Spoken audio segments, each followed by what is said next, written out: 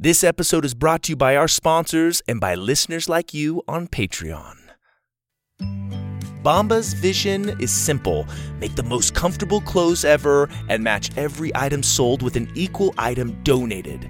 So when you buy Bombas, you are also giving to someone in need. Bombas has designed their socks, shirts, and underwear to be the clothes you can't wait to put on every day. The Webb family over here has used them, and we love them. They're comfy, fun-looking, and come in family packs, which is awesome. I've never seen that before. I use my Bombas socks when I go on runs, and they're extremely comfortable. Everything they make is soft, seamless, tagless, and has a cozy feel. And the Bombas t-shirts are made with thoughtful design features like invisible seams, soft fabrics, and perfect waist so they hang just right.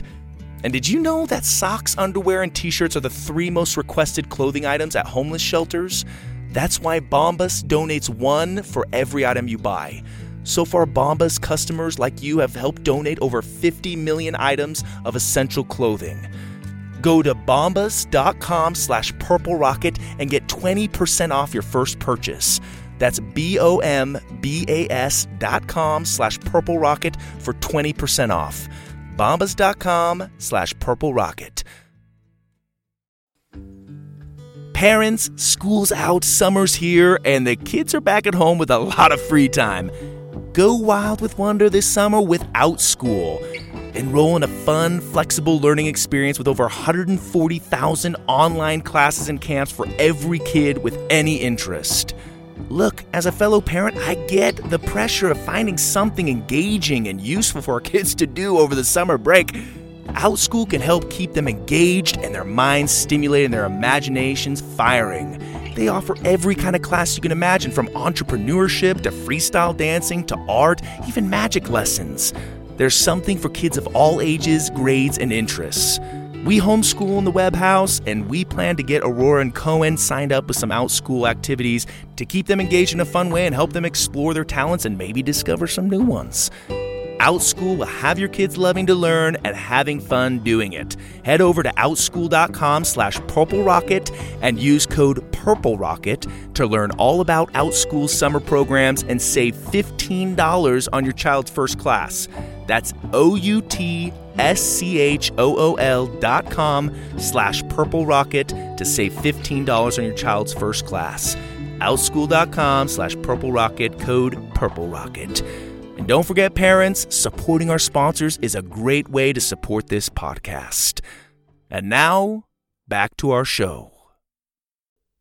The Purple Rocket Podcast presents Winglings Under the Willow Tree.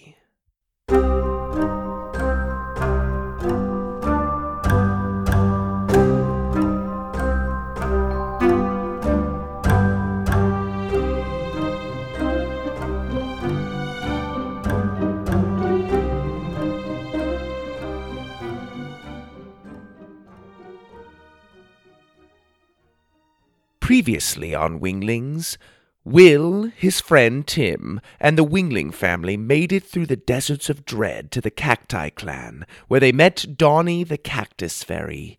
Donnie agreed to restore Will's parents' memory in exchange for Will's old blowpipe and the last of his paralyzing Leaker darts. He then led them out into the desert, where they would have to fly into a sand devil in order to reverse the curse placed upon Will's parents. Reluctantly, they did as they were told. When Will's parents emerged from the magical whirlwind, their memory was restored. But Timothy Toad was nowhere to be found. And now for episode 10, Pixie Fire. "It was Tim!" Dar repeated, the veins in his neck bulging with every word. I stared into his furious wide eyes, dumbstruck. What did he mean it was Tim? Perhaps the dark magic that had clouded his memory was still wearing off. Maybe his nonsensical shouting was merely a side effect. Before I could prod for more details, Donnie jumped in. "I hate to interrupt whatever juicy conversation you're about to start, but we really gotta go," he said, pointing to the setting sun. "Losing your friend is about to become the least of your worries in a few minutes. Trust me when I tell you you do not want to meet what lives under this sand." If you want to come back with me, we leave now." Without wasting another second, we followed Donnie's quick march up and over the dunes. As the sun sagged over the shadowed mountains, bumps formed and then disappeared in the sand around us. Every shift in the sand brought a low, clicking groan. "This would be the perfect time to give me that blowpipe you owe me," Donnie said as we ran. I pulled my old pipe out of my pack and handed it to him along with my last leak-a-dot. I hoped he knew how to use it, because if it came down to us fighting whatever these night creatures were, we'd need that dot to hit its target. A scaly back slid in and out of the sand in front of me. Almost tripping over it, I jumped high and barely landed on the other side. M's voice bounced from my backpack as I ran. Ma and Da held hands as they swerved between the surfacing reptilian flesh. The creatures were waiting anxiously for the exact moment the sun slipped behind the mountains. My heart thudded in my chest as we picked up the pace. How big are these things? And how many are there? Leaving nothing to chance, I ignored the Royal Council's warning to stay on the ground and flew for the adobe wall ahead. Ma and Da seemed to agree with my thinking. Their wings came alive and lifted them over the shifting sand. Donnie's wings too fluttered behind him, but they struggled to carry his chubby, thorned body. I could tell they hadn't been exercised in quite some time. As I buzzed by him, I caught him in my arm and pulled him the rest of the way. Right as we reached the adobe wall of the city, the sun vanished, darkness fell over us, and the shrill cries of the night creatures broke free of the sand. Their dreadful shrieks burst through the surface like swimmers finally coming up for a gasp of air. Luckily, we were just out of the sand's reach, and the dark hid their hideousness in a blanket of slithering, jumping shadows. I set Donnie down next to me. "I think you just saved my life," he said, still in shock. "Don't mention it," I said, resting against the wall. I looked out at the countless hungry shadows. "Tim," I said, shaking my head. "What if he's still out there?" Da huffed. "I can only hope." I shot him a surprised look. "What's gotten into you?" Da's jaw clenched behind his thin face. "We'll talk about it when we're in the clear." "Whatever it is you're going to tell me, I hope it justifies leaving my best friend behind," I said. "For now, it looks like we'll be staying the night. We can continue to the mountains in the morning." "Do you have extra room for us?" Ma asked Donnie. Donnie squirmed uncomfortably. It was probably the first time in the crotchety cactus fairy's life he'd been asked to be a host. "Well, yeah, I guess I can push a few trash heaps aside to make room. Unfortunately, I do owe you for saving my life, and there's nothing I hate more than owing people favors. You don't snore, do you? Good. You can sleep at my place, but the bathroom is off limits. You go outside." I rolled my eyes and followed as Donnie led us to the city gate. When we reached it, Donnie quickly jumped behind the wall and pulled me out of sight. Ma and Dad jumped next to me. "Have you gone loony?" I said. "Let go of my shirt." "Shh!" Donnie hushed. His eyes peeked around the corner and stared wildly into the city before hiding back behind the wall. "Sorry, kids. The sleepover's gonna have to wait." "What's wrong?" Dad asked. "It looks like your friends weren't too far behind. You must leave quite the stink on your trail." Me, Ma, and Dad peeked around the corner through the gate. A zing of terror shot through me. Dark minions were patrolling the streets. Bat-winged lunas fluttered between cactus nests and houses. Hardles and dark fairies emptied shops and buildings. Confused cactus fairies were rounded up in the plaza during the search. "Tim," Dad muttered through his teeth. "Maybe we can fly around them," Ma suggested, hushing M's coos the best she could. Donnie shook his head. "Dark minions always patrol the perimeter, and we'll be spotted by dark fairy scouts if we try to fly over. Skunk guts. You guys must really be in it deep. A whole dark legion on your tail. It's like you're fairy royalty or something." My parents and I exchanged a look. "You're kidding me," Donnie said. "What have you gotten me into?" "Is there another way out?" I pleaded. "Some way to the other side of the city? A shortcut to the forest before the foothills?" Donnie groaned and scratched the thorns on his chubby cheek. "I guess we could use the mole tunnels." "Do you have mole tunnels?" I beamed. "All the way out here?" Da added. "Sure, but they aren't well kept. The moles out here are especially lazy and disgusting. The tunnels stink the high Pixie, and that's coming from a guy who lives in a can of beans." I shrugged. "The tunnels it is. We know how complex they can be. Will you take us through?" "As long as you knight me before getting me killed," Donnie said sarcastically. Staying low and out of sight, he led us to an opening between two boulders. One by one, we climbed down into the dark tunnels. It took my eyes a minute to adjust to the darkness. Up ahead, glowing mushrooms growing out of the walls gave off a faint green light, bright enough to show us the way. Donnie walked in front, stopping to think at every split in the tunnels. After a few seconds, he would remember the course and choose a route. He wasn't kidding about the stink. It smelled like we'd walked down the throat of a long-dead beast. Twice we came upon a mole, but both times the mole was asleep on its back, drooling and scratching its big belly while passing gas.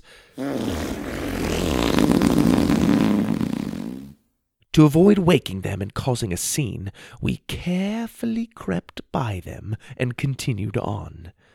At last we came to a dead end. A wall of grey fur blocked our exit. Donnie looked at the hairy blockade, confused.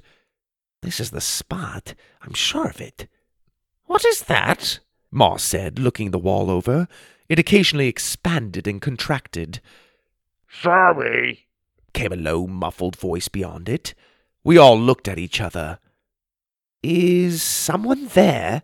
I asked. "Oh, Gabbers, I beg your pardon. Not getting the best side of me, are you?" "Where are you?" I asked. "You're looking at me," said the voice. "I tried to chase a worm out and got myself stuck."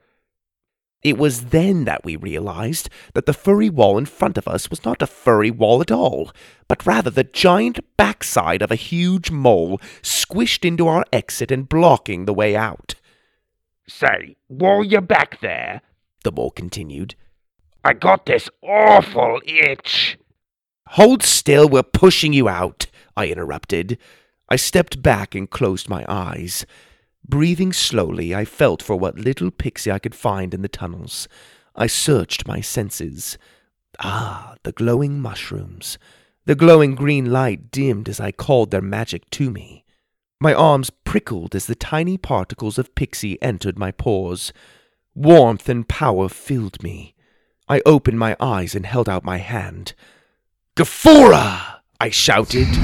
A gust of wind blew through the tunnel and blasted the mole out of the opening like a popped cork.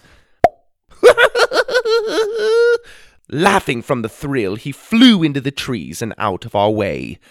Ma and Das stared at me in awe. "How did you—" Das started to say. I held up my hand. "When we're in the clear," I said. We crawled up out of the tunnel and found ourselves in the forest, well away from the city walls. Donnie paused at the exit. "Well, this is my stop. I hope you weren't kidding about that leak-a-dot, kid, because I'm probably going to have to use it to get back into my house." "I'm sorry for the trouble we've caused," I said. Donnie waved a hand at me. "It was nothing. It's not like I'm about to die a terrible death at the hands of dark minions for a few strangers," he said sarcastically. "Take care of yourself, your majesty." He gave a little bow. "Likewise," I said with a smile. I almost corrected him, but thought it best not to highlight the true royalty among us. After parting ways with Donnie, we found ourselves one of the tallest trees in the forest and cautiously flew up into its highest branches. There we pitched our invisible teepee and made our plans for the following morning. When Ma and Dad looked at me for an explanation, I began telling them how I came across Magborn and about our training aboard the Jolly Leafer. I showed them my quail quill and described how I was taught to conjure pixie magic. Then I told them of the living map, and the directions from the Tulip Queen to the Temples of Light. I explained how the forest should lead us to the foothills of the Hagaroth Mountains, and if my estimations were correct, we'd hopefully reach them within a few days. Reliving it in painful detail, I told them how Magborn had betrayed me, leaving me stranded in Crow. "That's how I found the two of you," I said, looking up at my parents. Ma and Dad looked at me for a long moment, trying to take it all in. Dad considered Em and stroked her sleeping face. "Has her magic helped you in your journey?" I nodded. "More than you know. Her power is overwhelming for such a wee little thing. When the occasion calls for it, she shares it with me. Much of it, sometimes more than I can handle. But it's her love that fuels me. I can feel its radiating warmth when I carry her. I've no doubt it's the only reason I've made it this far." Ma smiled. "I'm sure you had something to do with that as well. You've been so brave." Dad squeezed my arm. "We're proud of you, Will. Whether we make it to the temples or not, you filled many with hope, a hope that the light will someday outshine the darkness." I looked down at our little pixie fire that flickered just above the branch, magically leaving the bark uncharred. I wasn't sure if I'd done much of anything that was praiseworthy. As a matter of fact, I felt like I'd barely made any progress at all.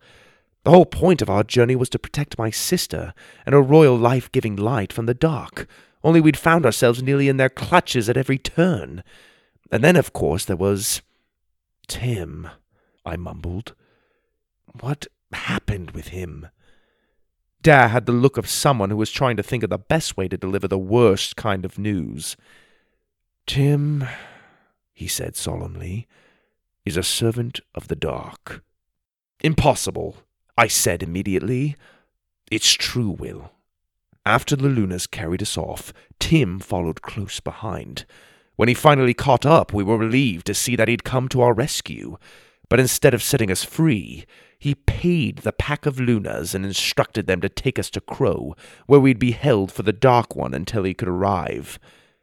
"The Dark One?" I whispered. "The Dark One," Dad affirmed. "The Dark isn't just a joint effort by all the Dark Minion tribes to overthrow the fairy clans, as we once thought. A single dark being guides and instructs their efforts, a shadow lurking in the far corners of the kingdom, gaining control with every passing moment. It wasn't clear when Tim turned to its service, but in its service he was. Tim oversaw our Luna escort to Crow, where it took the dark magic of 50 Lunas to wipe our memory. I still can't remember how they did it exactly, only the words Tim hissed before all went black. We were to be checked of any trace of royal blood, and then used to lure you and Em into a trap. They were quite disappointed to find that Ma's bundle of blankets didn't carry the future queen as they'd hoped. From that moment on, they doubled their efforts to find you two. You must have come across us before they could enact their plans of a trap. I'm sure you took them all by surprise, showing up on their doorstep." "No doubt," I said under my breath. My stomach was a bag of worms. The thought of my best friend Tim keeping my parents prisoner filled me with an unspeakable anger. Magborn's betrayal was nothing in comparison. I'd grown up with Tim since we were fairylings. We did everything together, fished Emerald Creek, shared each other's duties, helped each other in school, confessed our greatest fears. We were one, Tim and I. Imagining him throwing our friendship away for a life of servitude to the dark made me almost physically ill. All of our memories together were cast in a new light. I questioned everything we'd done together. When did he leave the light? I wondered. Why would he do such a thing? No wonder he snuck off before we came out of the Sand Devil. It all made painfully perfect sense to me now. His odd behavior on Crow and after I defeated the Bungabo. Why the dark was still on our trail despite being rid of the ink-eel poison. He knew I'd find out eventually. He just wasn't going to stick around for when I did. "Shh! Listen," Dad said, holding up a finger. The sounds of quiet marching footsteps sounded below us. My heart stopped. Together we looked down to see the dark minions carrying blue torches, stepping silently through the forest in search of us. Dark fairies fluttered quietly right by our invisible teepee, oblivious that they were only inches from finding their prize.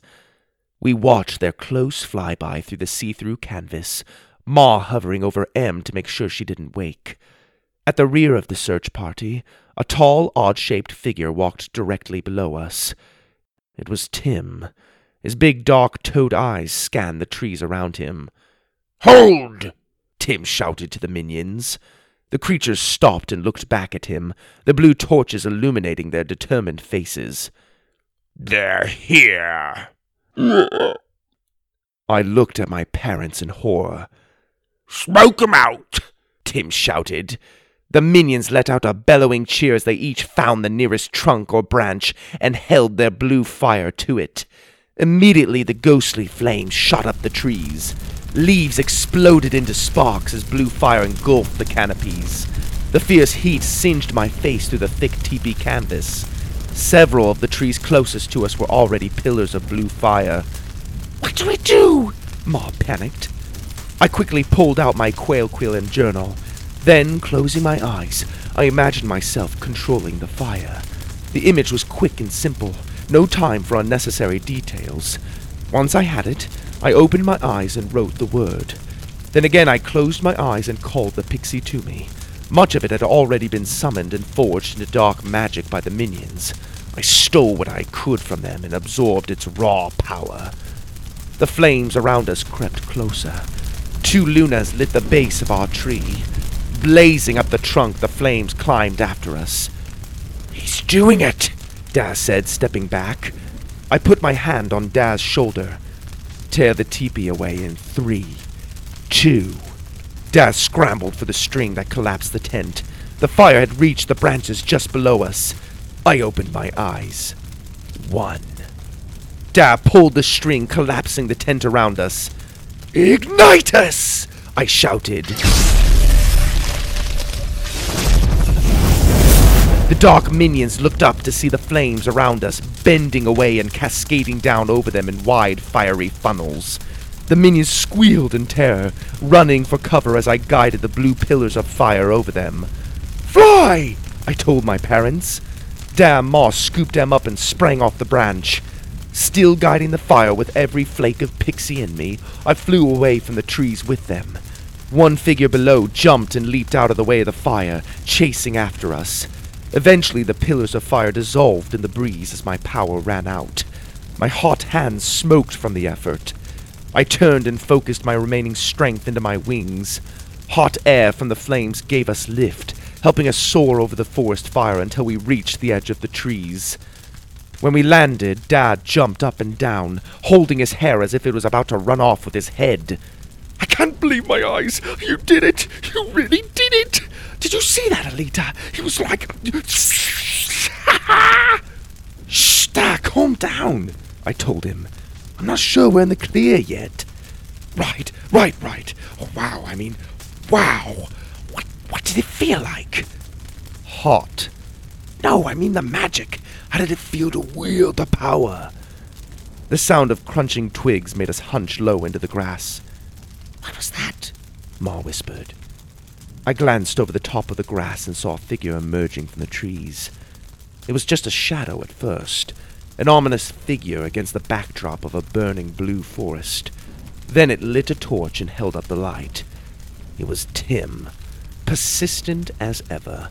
His big eyes stared out at our hiding place. I remembered what I'd learned about toad eyes, about how well they could see in the dark.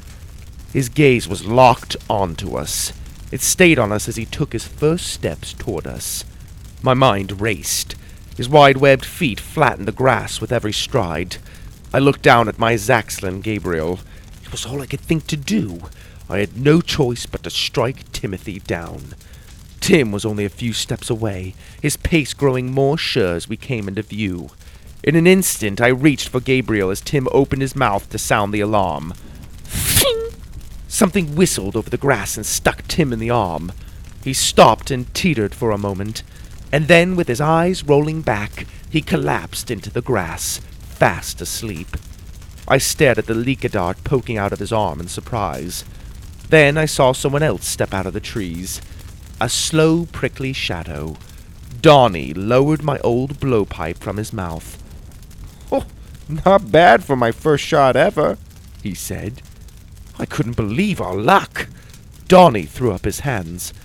"What are you staring at? Go, you meatheads!" "Head straight over the hills into the next patch of forest. You'll find help there." We got to our feet.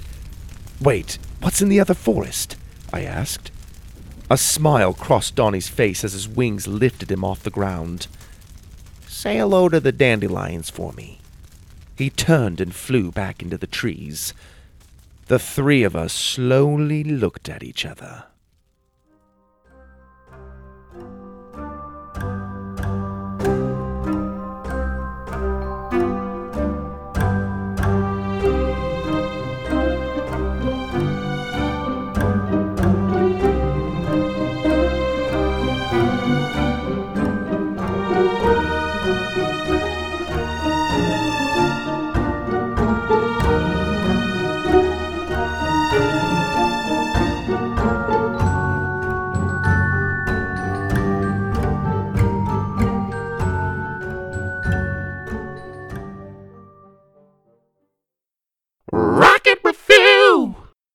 Rocketeers, I hope you guys enjoyed this episode of Winglings Under the Willow Tree.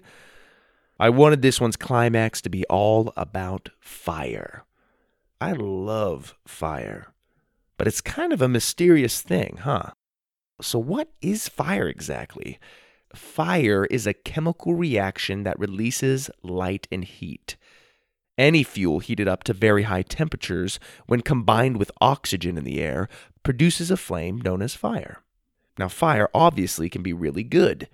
We cook with it, we heat our homes with it, we have campfires and roast marshmallows. It helps propel rockets into space. Fire is amazing. Whenever I think about fires, I always think about a fire pit. There's just something about sitting around a warm fire pit with those crackling flames and the smell of burning wood and that warmth that you get during this time of year when it's chilly. There's just something amazing about it. That is until one of your kids decides to run up and try to turn their hand into a kebab. But other than that, it's pretty amazing. It also makes me think of those crazy fire alarms that they have in elementary schools. I know it's good to warn us and everything, but do they have to make us bleed from the ears with that crazy alien shriek? I feel like I was more terrified of the noise of those alarms than I would have been of the actual fire had it been blowing through the classroom. So, kids, it's good to have fire alarms, and it's good that they're noisy so that we don't miss them. Now, fire requires three things. This is known as the fire triangle. The first thing is oxygen. Just like people, fire needs air or oxygen to breathe. Without oxygen, a fire will stop burning. The next thing it needs is heat. Without sufficient heat, a fire can't start, nor can it continue to burn. So examples of heat sources would be like an oven, a stovetop, a heater, a lit match, or a lighter. And the third thing a fire requires is fuel. Fuel is what feeds a fire. Without fuel, a fire will die out. Examples of fuel would be wood, paper, gas, coal, these things that burn. So again, the fire triangle is oxygen, heat, and fuel. Those are the things that a fire needs. Now, I think it's also important that we note that we need to be careful with fire. Fire can also be kind of dangerous. So a few fire safety tips would be to make a family fire escape plan. Tell your parents that you want to sit down as a family and talk about what you should do in the event that a fire breaks out in your home. Where are your exits? What do you guys do? Make sure you guys are testing your smoke detectors once a month and changing the batteries a couple times a year. It's important. Fire can be dangerous. It's not something to necessarily be afraid of. But we have to be careful. Fire's not a toy. We don't ever play with fire. If you find matches or a lighter laying around, don't pick them up. Tell a parent or an adult to help you. I also wanted to do a couple more shout outs to some of our faithful listeners. Aaliyah Gogarty, one of my first listeners. Aaliyah, you're awesome. Thanks for listening. And the Pachecos, Nehemiah, Osias, Avia, and Esme, thank you guys so much for listening and for your awesome feedback. If you would like a shout out for your kid on the podcast, email me their names at purplerocketpodcast@gmail.com. Thank you guys for listening, and be sure to tune in next Monday for an all-new episode. This is your host, Greg Webb.